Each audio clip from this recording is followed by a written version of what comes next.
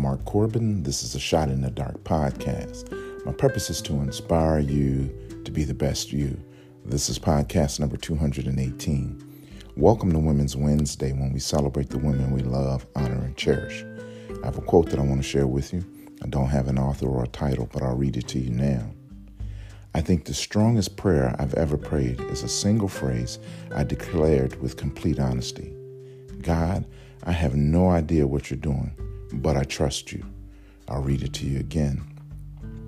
I think the strongest prayer I've ever prayed is a single phrase I declared with complete honesty. God, I have no idea what you're doing, but I trust you. Trust and believe in the Lord your God. Let's add some scripture. Psalm 112, verse 7. They will have no fear of bad news. Their hearts are steadfast, trusting in the Lord. I am Mark Corbin.